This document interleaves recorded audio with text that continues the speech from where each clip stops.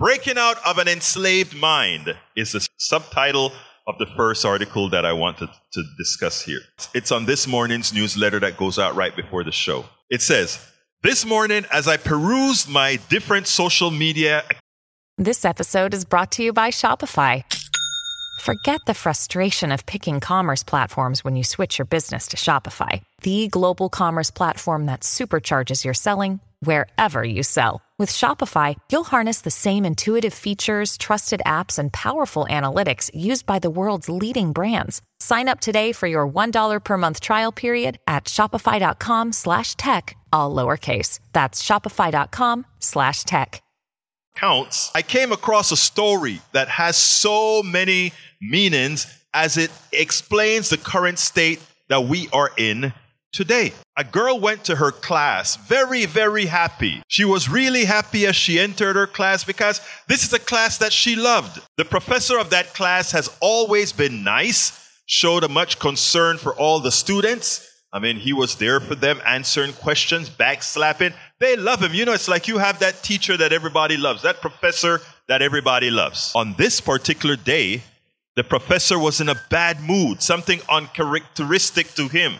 He put all the desks in a circle surrounding his desk. And on his desk, there was a fishbowl with a goldfish in it. Now, as the kids sat down, he shouted to them as he never had before, that anyone who spoke out right now or beyond will fail the class today, or that anybody who got out of their chair for any reason would also fail the class today. He then took the goldfish out of the fishbowl and dropped it on the desk, and then he hurriedly left the classroom.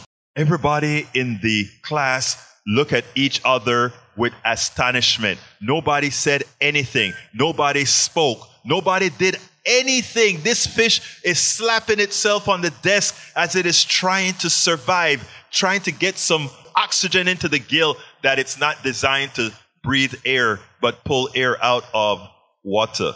So this fish is dying. And these kids are sitting around. They're doing absolutely nothing. It's like they're paralyzed. They can't move because they're told not to move. They can't talk because they're told not to talk. They'll let that fish die because to save that fish means they'll have to get out of the chair, which means they'll move, which means they'll fail. One person in that class, una persona en esa sala, got up and said, "To hell with this.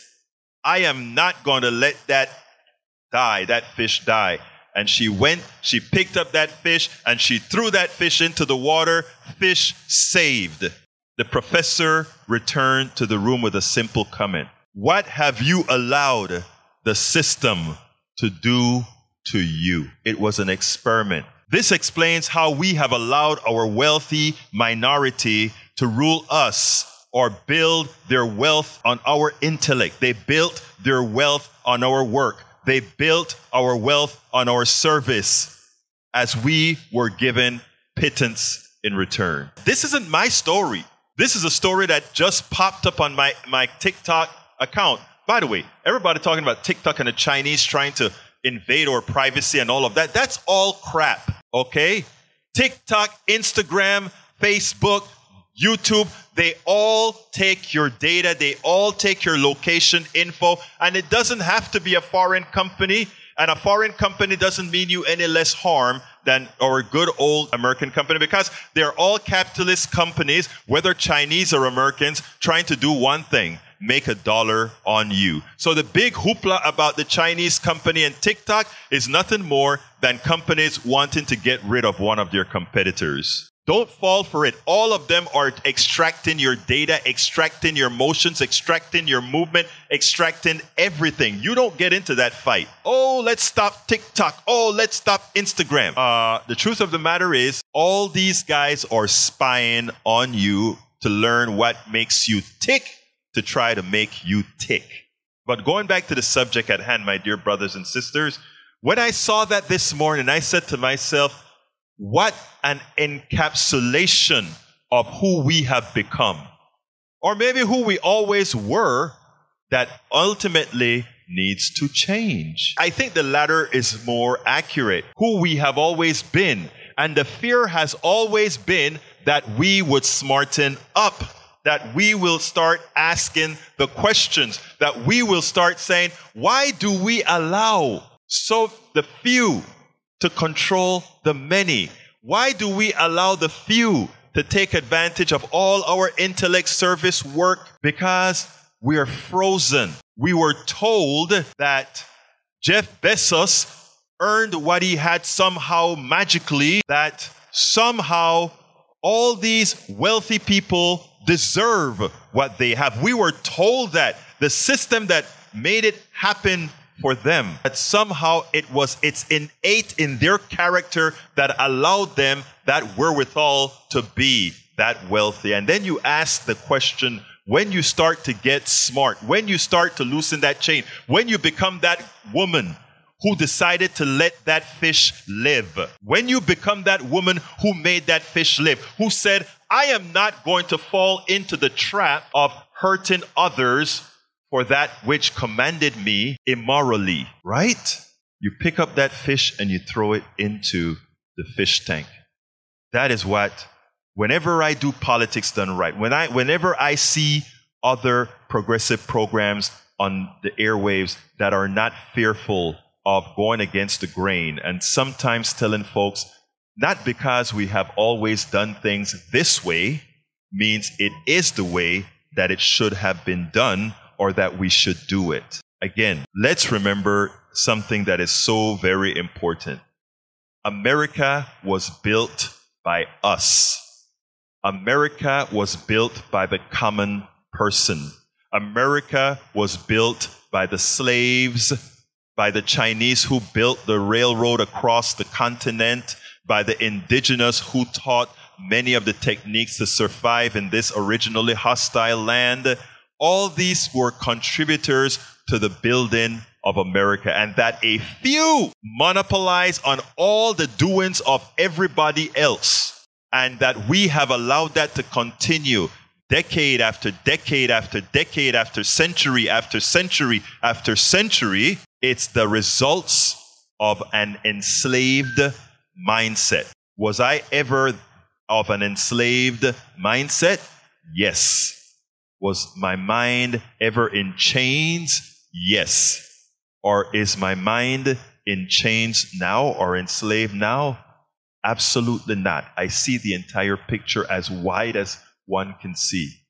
And one of the things I made the promise to do was to tell everybody, number one of the first articles I wrote, middle class held hostage.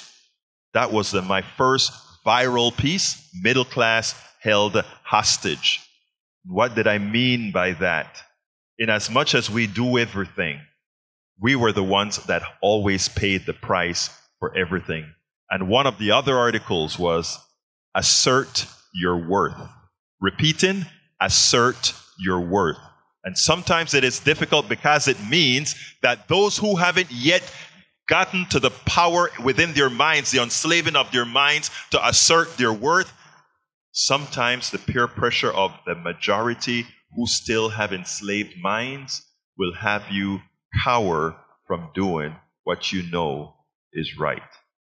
Breaking out of an enslaved mind is what's going to take for us to get the environmental movement really moving. It's what's going to take for us to get the criminal justice movement moving as it should, the social justice movement moving as it should, ensuring that we have a state that takes care of people, meaning health care for all, paid for by the state with all our contributing taxpayer money. My monetarist isn't going to like that statement, but he knows what I mean. That is when all of this changes. And over the weekend, a good friend and supporter of Politics Done Right came out and said, you know, in effect, he wanted to throw his hands up in the air. In effect, saying, you know, people can't change. He came to church. My daughter was honored at the church for her work as a bridge builder, even after having 2 strokes. And they honored her. It was an impressive ceremony they had for her at the church. So, you know, I'm a humanist, but my wife is a deacon in the church, and I said, you know what, I support them at the church whenever I have to support them at the church. And I went to the church. Pastor Sloan of the Loop, I think one of the pastors that lives up to what they say a church is supposed to do. Why I love the guy so much, because he does work within the community and do all that he's supposed to do. But anyhow, we were sitting in church with some of the guests, some of the family that came to support my daughter. Much of what the guest preacher said was right and inspiring. But one of the things that the guest preacher spoke about, faith and working on faith and not having to see proof and that sort of stuff, he turned to me and he said, Egberto, that's the problem. How do we get the American citizenry, and for that matter, the world citizenry, how do we get them to stop just taking things on faith because they like somebody or trust somebody, and start taking things not on faith, but on facts? To which I told him, I don't ever expect folks to change from having a certain revere for faith. What I expect us to do is make sure that those they have faith in leads them appropriately, accordingly, not to a path of their personal destruction, their personal impoverishment, but to a better place for us all. We can't change human nature in its totality, but we can change human nature sufficiently. In other words, don't expect the perfect out of humanity, because none of us are perfect, but expect that we can not yearn, but we can show people how to elect people that have their best interests at hand. And that's the first topic of the day, unenslaving one's mind.